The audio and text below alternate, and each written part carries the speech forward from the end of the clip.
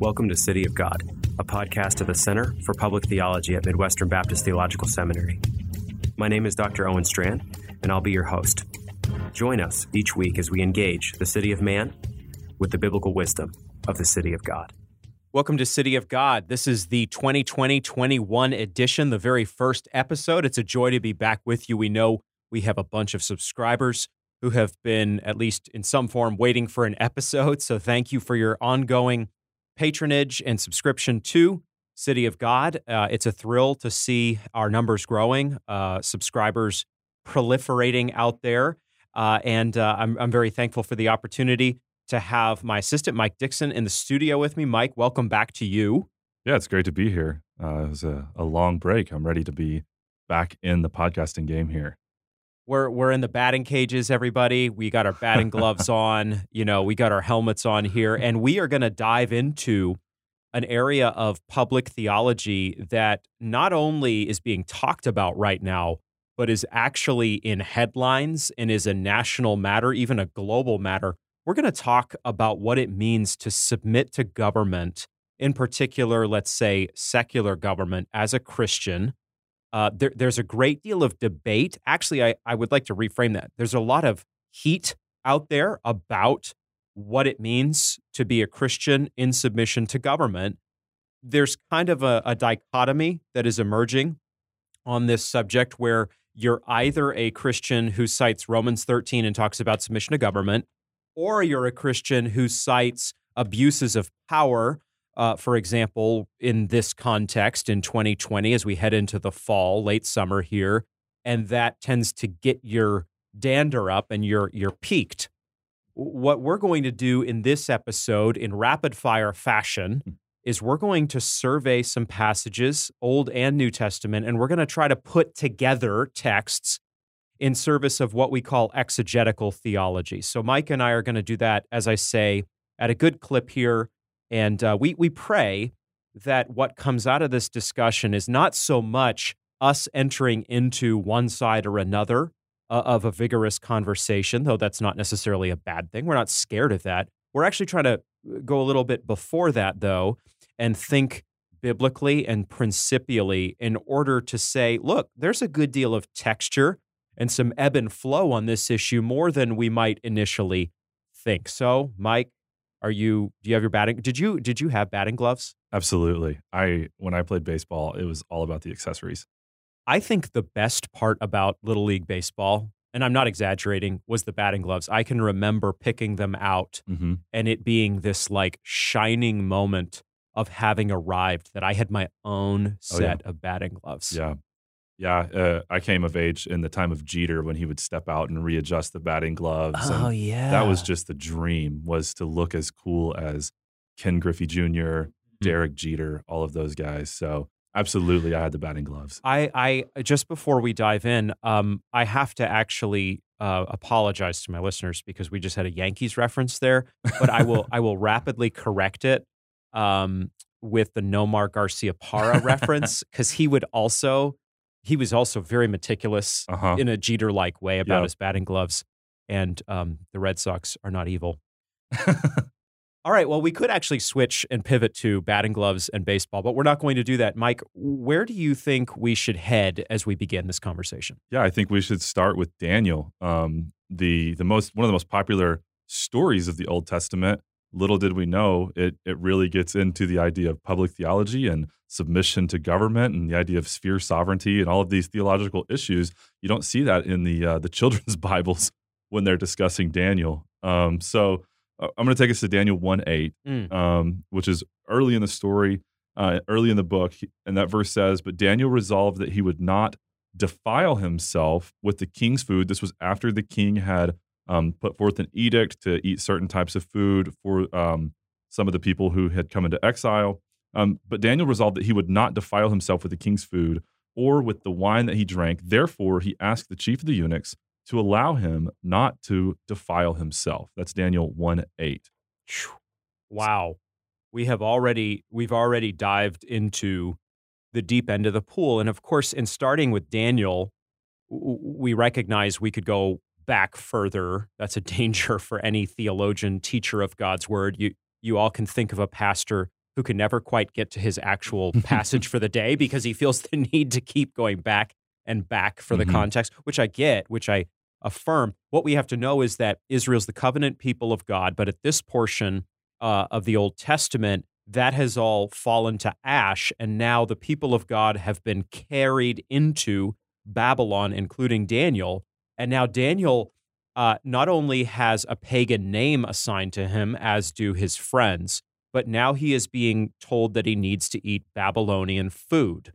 This is a really interesting passage, Mike, because Daniel here, I don't think, is necessarily sinning by eating Babylonian food, and yet he puts himself out on the line and says, I want to eat my own food, and actually, if I do so, I think you're going to see that God will bless this, and God does indeed, in the broader context of Daniel 1, bless Daniel for this decision. Why is this significant then? This is significant because here is a follower of God, admittedly in an old covenant context, so we note that. That's important. And yet it's the whole Bible that we're considering, who is deciding on a matter where there is some play that he is not going to go the way that the government, the ruling authority, the emperor, has assigned to him. He's going to go his own way. So what I'm not saying is that Daniel is expressly breaking governmental edict. It's not exactly what's happening here. On the other hand, we just need to have this in our tool belt when we're thinking through the vexing question of submission to authority. This is an example of a faithful follower of God who sets up the situation in a way that is not initially how the governing authority set it up. Right. That's important. I think we even see there in the second half of the verse, therefore, he asked the chief of the eunuchs to allow him not to defile himself. The first thing he did was not start throwing out hot takes, whatever his version of Twitter might have been in that day. But he goes to the governmental authority and asks. And Daniel was a man of charity and love. And we see that engaging with the government out of love. The second passage, we're going to hop to the New Testament here into Acts 5 in the middle of a very interesting story in the early church where some of the apostles have been imprisoned. And we're going to hop into Acts 5:27 through 29. And when they had brought them, that's when they had brought the apostles, they set them before the council. That's the Pharisees and the Sadducees. And the high priest questioned them, saying, we strictly charged you not to teach in this name, that is the name of Christ. Yet here you have filled Jerusalem with your teaching, and you intend to bring this man's blood upon us. And here's the key. But Peter and the apostles answered, we must obey God rather than men. And that's where this whole story hinges. They want to shun them to silence. But Peter says, we must obey God rather than men. A hugely important passage for forming a proper public theology, an understanding of how the church is the church in a fallen world under fallen government even. In this passage, we see that actually there is something that comes before submission to government. The language is not directly used in Acts 5:29, but the principle is what we call the lordship of Christ over the church. So in other words, yes, we are subject to authorities, as we're going to see in just a minute from different biblical passages. That's very important. We're not downplaying that. We're not pitting the Bible against itself either. But what you have to do in forming doctrines of the faith from the Scripture, doing what we call exegetical theology unto systematic theology, is you have to let each text have its witness. You have to call it effectively to the stand. This passage shows us that the lordship of Christ is a real principle. We must obey God rather than men. That's what the lordship of Christ means. It means that your first and foremost authority is not Caesar in any form, whether local or national. Your first and foremost authority as a believer is God, God in Christ, God being the one, the Father being the one who has put Christ forward as the Alpha and the Omega. So the apostles are modeling for us a vital principle of Christian faith, that when the government says, don't do something God has said to do, in other words, sin against God by not obeying him, the Christian says, I can't follow you. I have to obey God rather than men. This helps us understand then, in a broader sense, what submission in the New Testament means. Submission in the context of government or in the context of marriage, or even in the context of fatherhood or motherhood. In other words, if a child is told to sin by a father or mother, you're actually not supposed to follow that God-constituted authority in that moment. If a husband seeks to lead his wife into sin, as a Christian, she honors God by obeying God rather than that husband. And for our most direct purposes here, Christians, when the state directs them to sin, they have to say, I can't follow you. And in doing so, they're not being a rabble rouser. They're not doing so in a spirit of worldly defiance. They're actually very self-controlled. They're speaking the truth in love, and they're seizing this moment not simply as a moment of truth, of conscience, which it is, but they're also seizing it as a moment of witness. When you say, in whatever form, we must obey God rather than men, when you act on the principle of the lordship of Christ, please hear me very clearly. You are displaying a Christian witness to the world. Hopefully, you have a full-fledged opportunity to share the gospel in that moment. But what I'm actually saying is something a little more fine and subtle. Just laying down that principle distinguishes you from unbelievers in a really meaningful way. Absolutely. We have ordered authorities. God has that are all under God's sovereignty that he has put in place, and we pray that all of the authorities that he has placed, whether that's in the family, whether that's in the church, whether that is in the state, we pray that those are all honoring to God and that we can follow them without sin, without violating our conscience. But there will be times when we have to go up the chain in those ordered authorities to follow God rather than men. Yeah, and we want to be careful here because I don't want people to hear me as saying jump to the exceptions in the rule. That happens a lot of times with the conversation over the God-honoring submission of a wife to her husband. People will effectively allow the whole conversation to then become about exceptions to the rule. We don't want to do that in that subject or in this matter of government. We want to make clear that we're lined out with the principle of submission to government, which we're just about to talk about. However, we do also have to very much recognize passages like Acts 5 that show us that governmental authority is not absolute. And let me refine this even. It's not just like you have Caesar right alongside Christ. Christ outranks Caesar by, actually, let me check this. I'm checking my notes right now. An infinite ontological gap. There is an infinite ontological gap between the lordship of Jesus Christ over his blood-bought people and the authority of Caesar. Doesn't render Caesar's authority nothing, but it does situate things, I think, in a way that we very much need to recognize at the outset. Absolutely. And that takes us to Romans 13, which will be our next passage here. I'll read verses 1 and 2. Again, this is the latter part of Paul's letter to the Romans, and he says this: "Let every person be subject to the governing authorities, for there is no authority except from God, and those that exist have been instituted by God.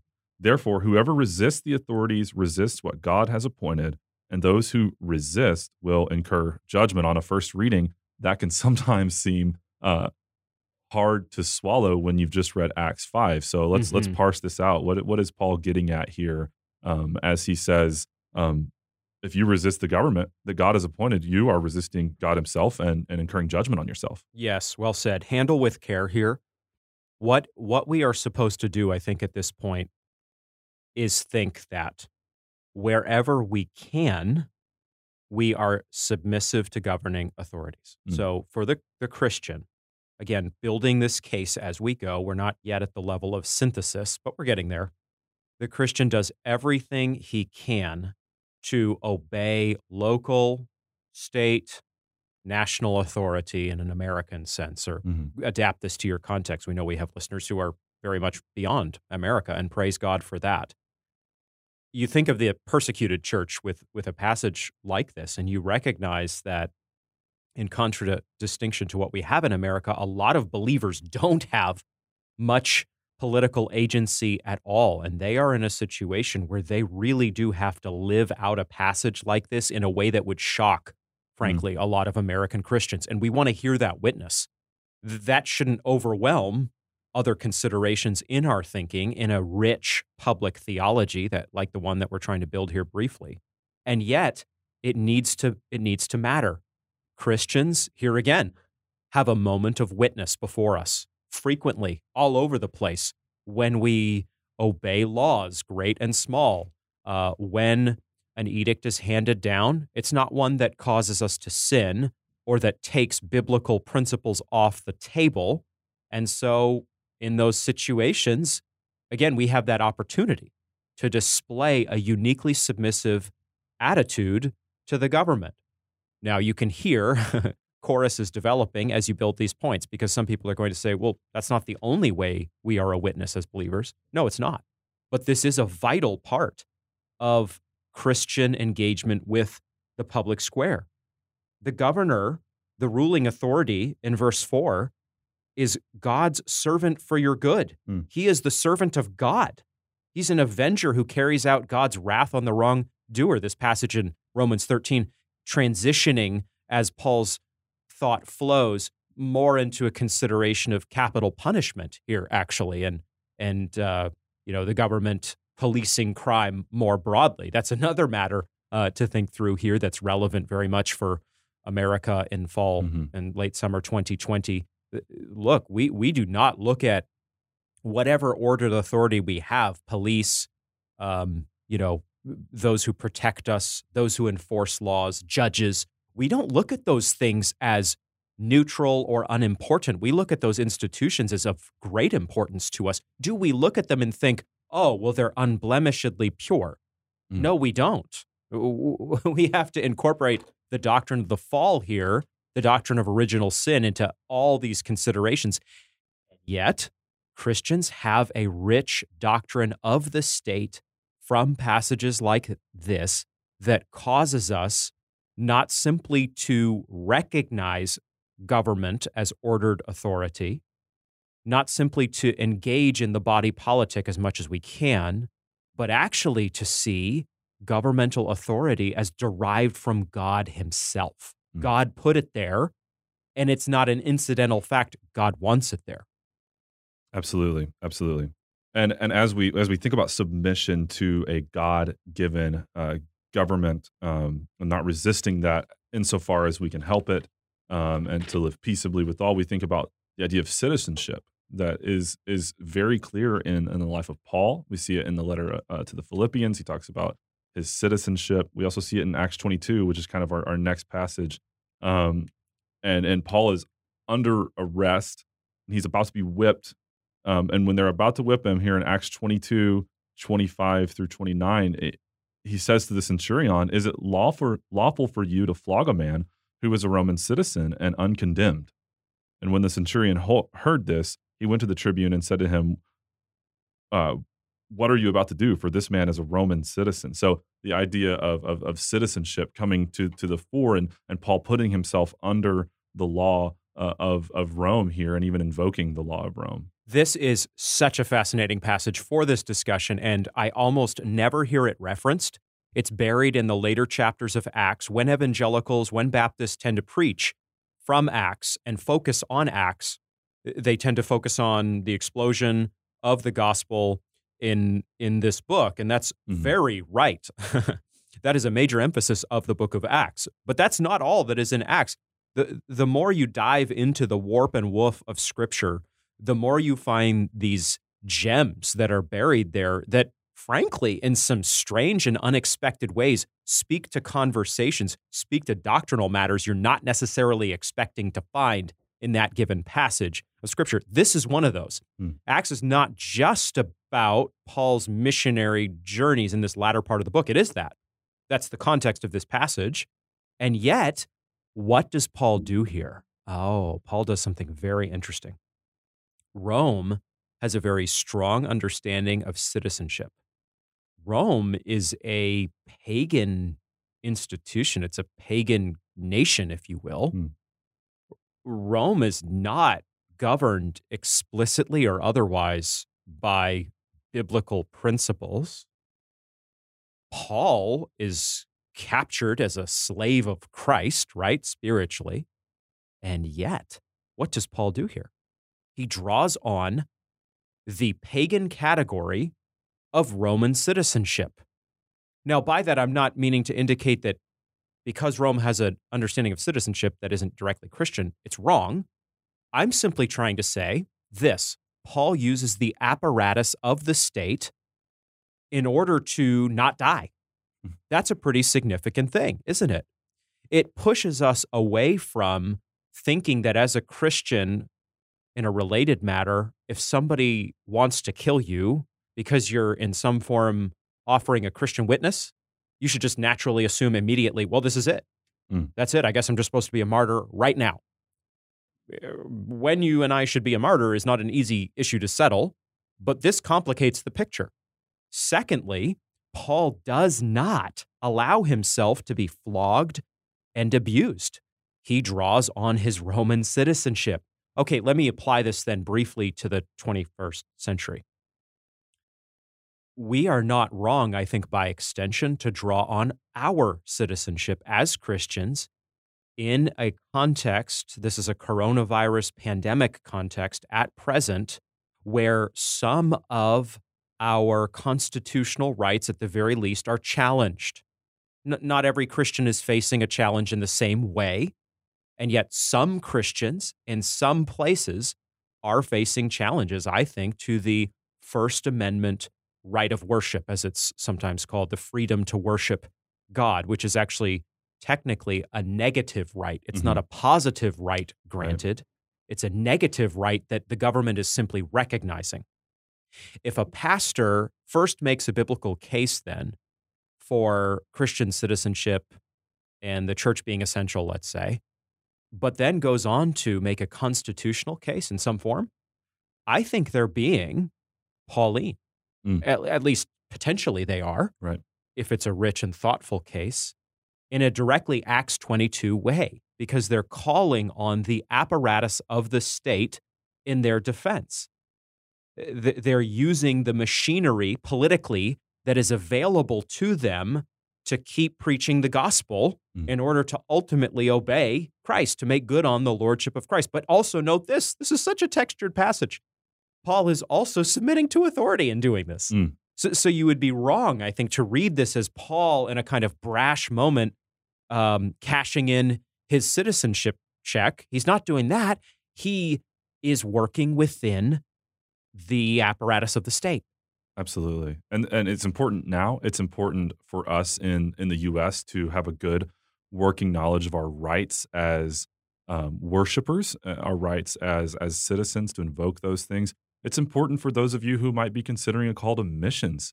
If you're thinking about going overseas, familiarize yourself with what rights you will have in whatever country you're going to. They may be less, they may be more.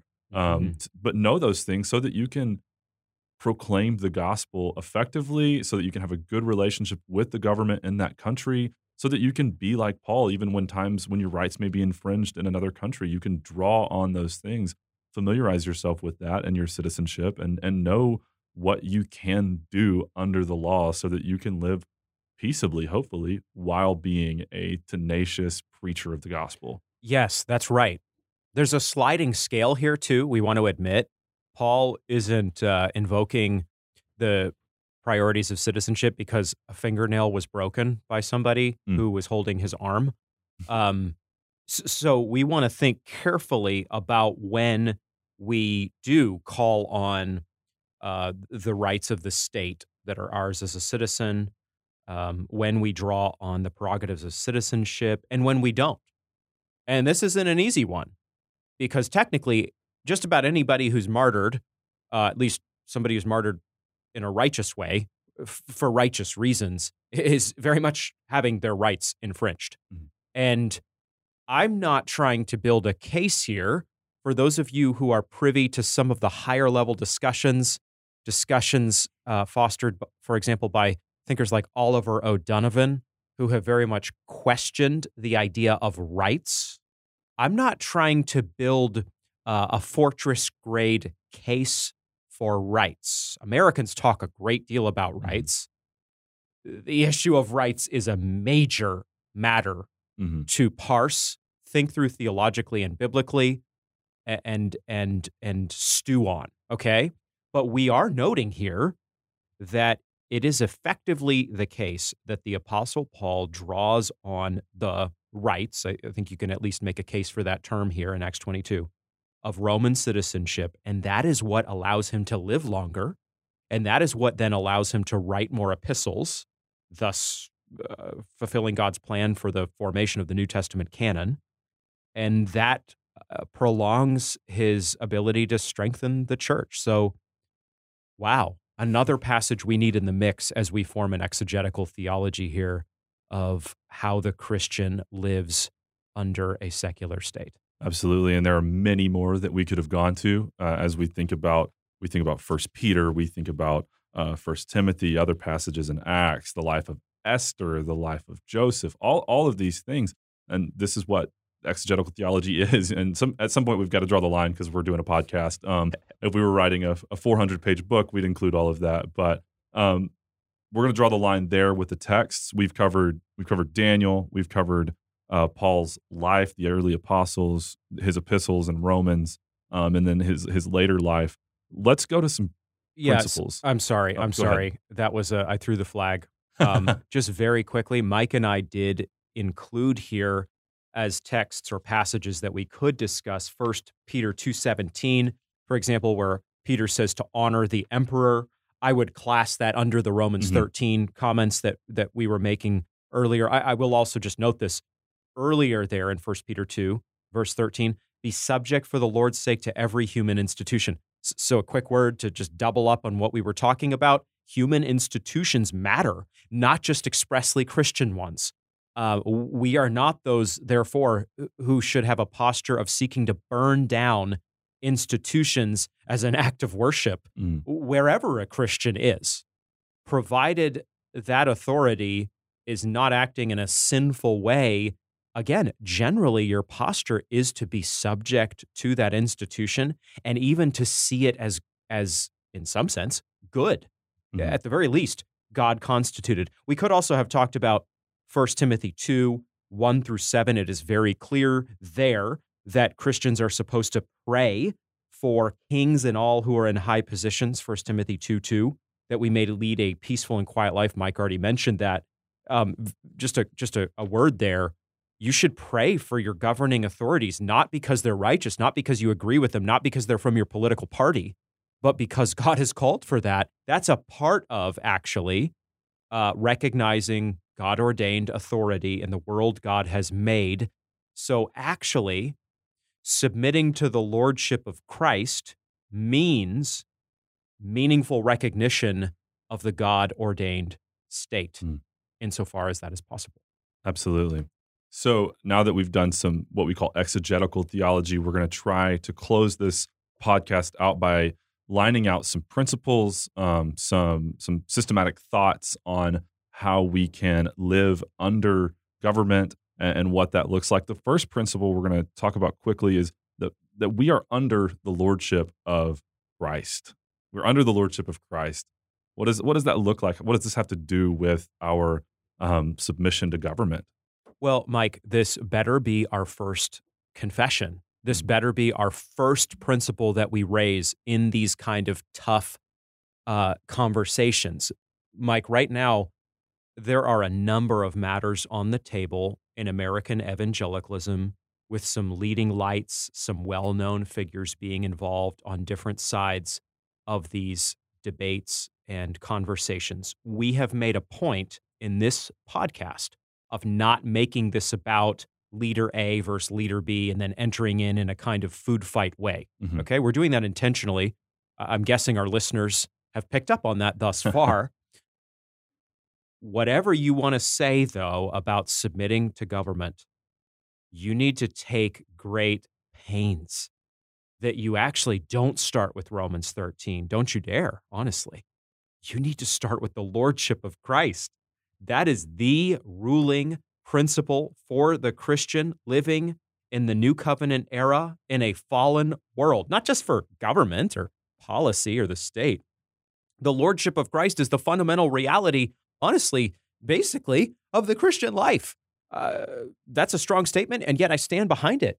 The lordship of Christ is in back of everything. The lordship of Christ grounds all Christian existence. The lordship of Christ means in practical form that we don't have the freedom to work out for ourselves what our Christianity is going to look like, what our identity is supposed to present itself. The lordship of Christ means that we are a slave of Christ, and so we must obey God rather than men. You have a king every day you live. You have a higher authority than any governor, than any mayor, than any president, than any ruling authority. You follow Christ. Christ, by virtue of saving you, has claimed you, and no one can undo that. The government or different individuals in this world can try to oppose that. They can do violence to you. They can even kill you. It matters not. You serve Christ. So make sure wherever you land on some of the tougher issues, and there are a bunch of tougher issues, masks, distancing policy, how many people can meet, when we can meet, can we meet, is the church essential, is it non-essential, all sorts of matters that are difficult to sort out. I'm so thankful there are godly pastors and elder boards that are trying to handle these things well. There's not a one-size-fits-all policy that we are commending on this podcast right now on City of God for all those situations. Hear that loud and clear. Nonetheless, make sure that you, as a pastor, as a team of elders, and your people know that you are under the lordship of Christ. Amen. And that leads into our second one. We can see this, our second principle. We see this in a couple of the passages we brought up. So we're under the lordship of Christ. Firstly, primarily in all of life, we stand, we walk, we talk under the banner of lordship of Christ. Mm-hmm. Secondly, we're to submit to government. Not just the government that we agree with, but we are to simply submit to government. We are, and actually we can connect the first and the second, as you already heard me do, if your ears are perked and the coffee is flowing, as you listen here, as part of the lordship of Christ, actually, you should submit to the government. It's not that these two things must clash, bonking heads like polar bears fighting in the Arctic North or something like this. Well, I've got the lordship of Christ, and then I guess I'm just supposed to smash up, submit to government as part of that. No. Hold up. You're supposed to have the lordship of Christ first, and then, as I said earlier, an infinite gap. This is quite a mental picture. And then you're supposed to have submit to government actually as the outworking of the lordship of Christ as much as is possible. So Christians, our submission to government matters tremendously. God has appointed the state, and not just the state that we want or we like, as his instrument of authority, as part of the way that he expresses that this world is not pagan neutral, all is not one, all is not gender neutral sameness, all is not postmodern blankness. No. This is an ordered world. God is our ultimate authority, and then God has set up authority in the world he has made as part of this truth. We recognize as much as we can as Christians, we witness to the world by submitting to government.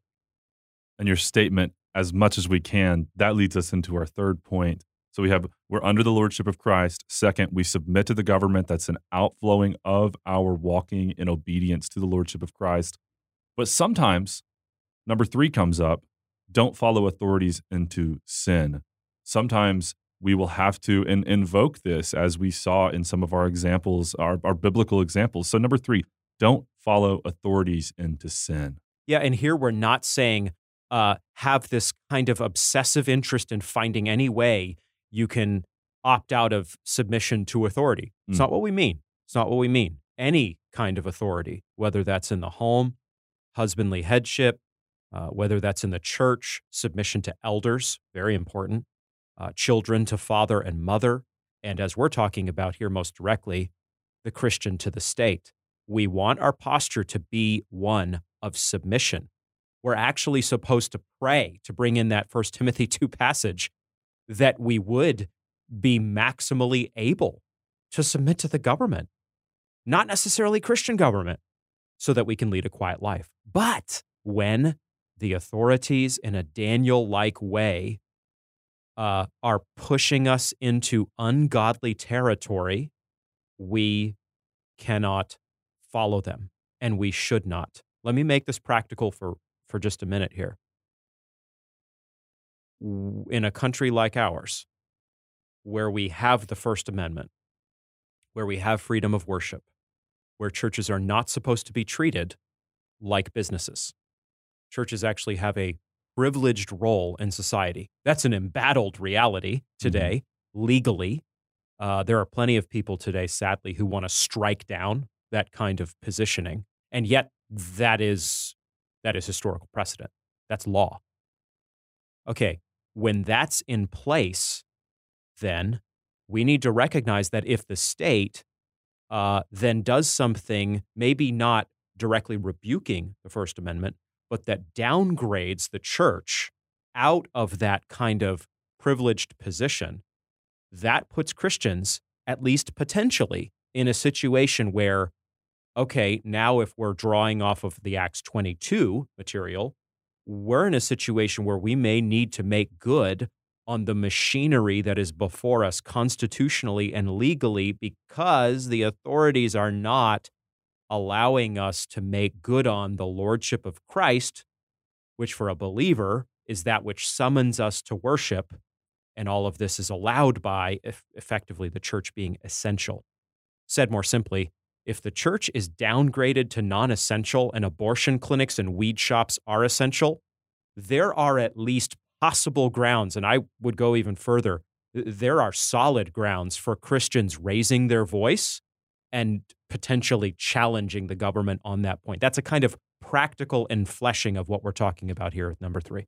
Absolutely. And we don't want to extend this to the point where we're looking for every little proof text to see what laws we can get out of as Christians.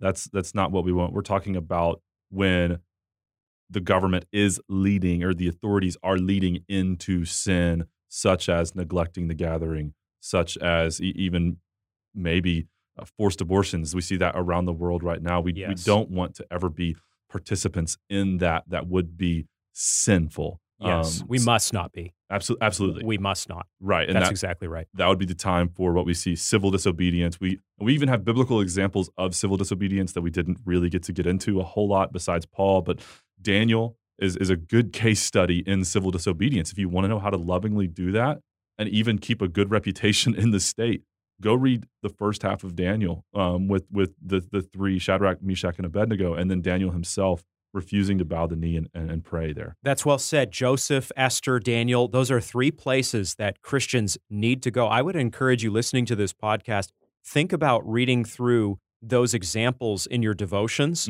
If you're a pastor, I would encourage you to consider tackling these kind of matters, perhaps in a sermon series this fall.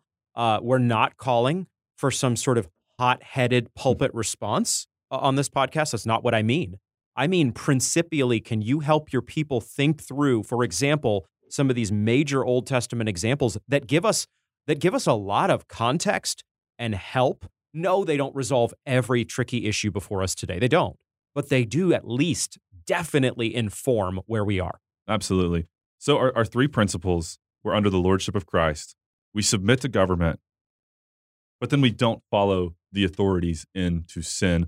And again, the goal in this is that we can live a peaceful and quiet life where the gospel is quick on our lips and is to be shared with those around us. Those are our 3 principles that we gather from all of these texts that we've been reading and much more. That's right. Now, we're going to close with this. There's one last matter that I need to just put on the table here for us to think about. What about when authorities take away what the Bible grants or seems to support? Mike was referencing this a minute ago. Let's switch the matter. What if Christians let's say as missionaries, believe that they should be able to homeschool their children, but now or in coming days, the government says you cannot because you fundamentalist Christians are indoctrinating your children in a terrible way. Okay, that's an example, friends, of just how tricky and gray this conversation can get. Because that is not an example necessarily of the government asking you to sin. It's pretty close, I would say, to where Daniel 1 is, though, in that the government's policy may well, could lead to sin for you or your children, and it may just be spiritually unhealthy for your children. What do you do then? See, friends, as I wrap up here, that's how we see that we need to recognize that our only consideration for not following the government is not simply, oh, is the government making you sin? Is the government making you sin? We have a second question that we have to at least think through. Is the government taking away something that the Bible commends? That's different than is the Bible asking you to sin. But honestly, I don't hear people raising this point at all. It's a valid question. It's not an easy one to handle. I will put myself on record here and say, if the government took away my right to homeschool, I would not necessarily submit to that. I might well, in a legal way, constitutional way, political way, try to oppose that. We're going to have to wrap up on that point. I thank Mike Dixon for joining me on this first 2020-21 episode of City of God. It's been a really fun conversation for me. We trust it has been for you. There are many gray areas. As we close, please know that we recognize that Christians are trying to handle these different biblical teachings well. Remember not to pit the Bible against itself. Also, remember that, yes, there are different texts that give a different witness that has to be incorporated together. In all of this, we pray that this exegetical theology exercise leading into systematic theology, that is a doctrine of Christian engagement with the state, will bless you and will strengthen you and will help you to stand in a world that is very much shaken in our time. God bless you. Thanks for listening to City of God, a podcast at the Center for Public Theology at Midwestern Baptist Theological Seminary. We're so thankful you stopped by. We encourage you to continue to join the conversation at cpt.mbts.edu, the official website of the center. And we encourage you to follow us on Twitter and Facebook as well. Join us in coming days as we continue the conversation on what it means to be the city of God in the city of man.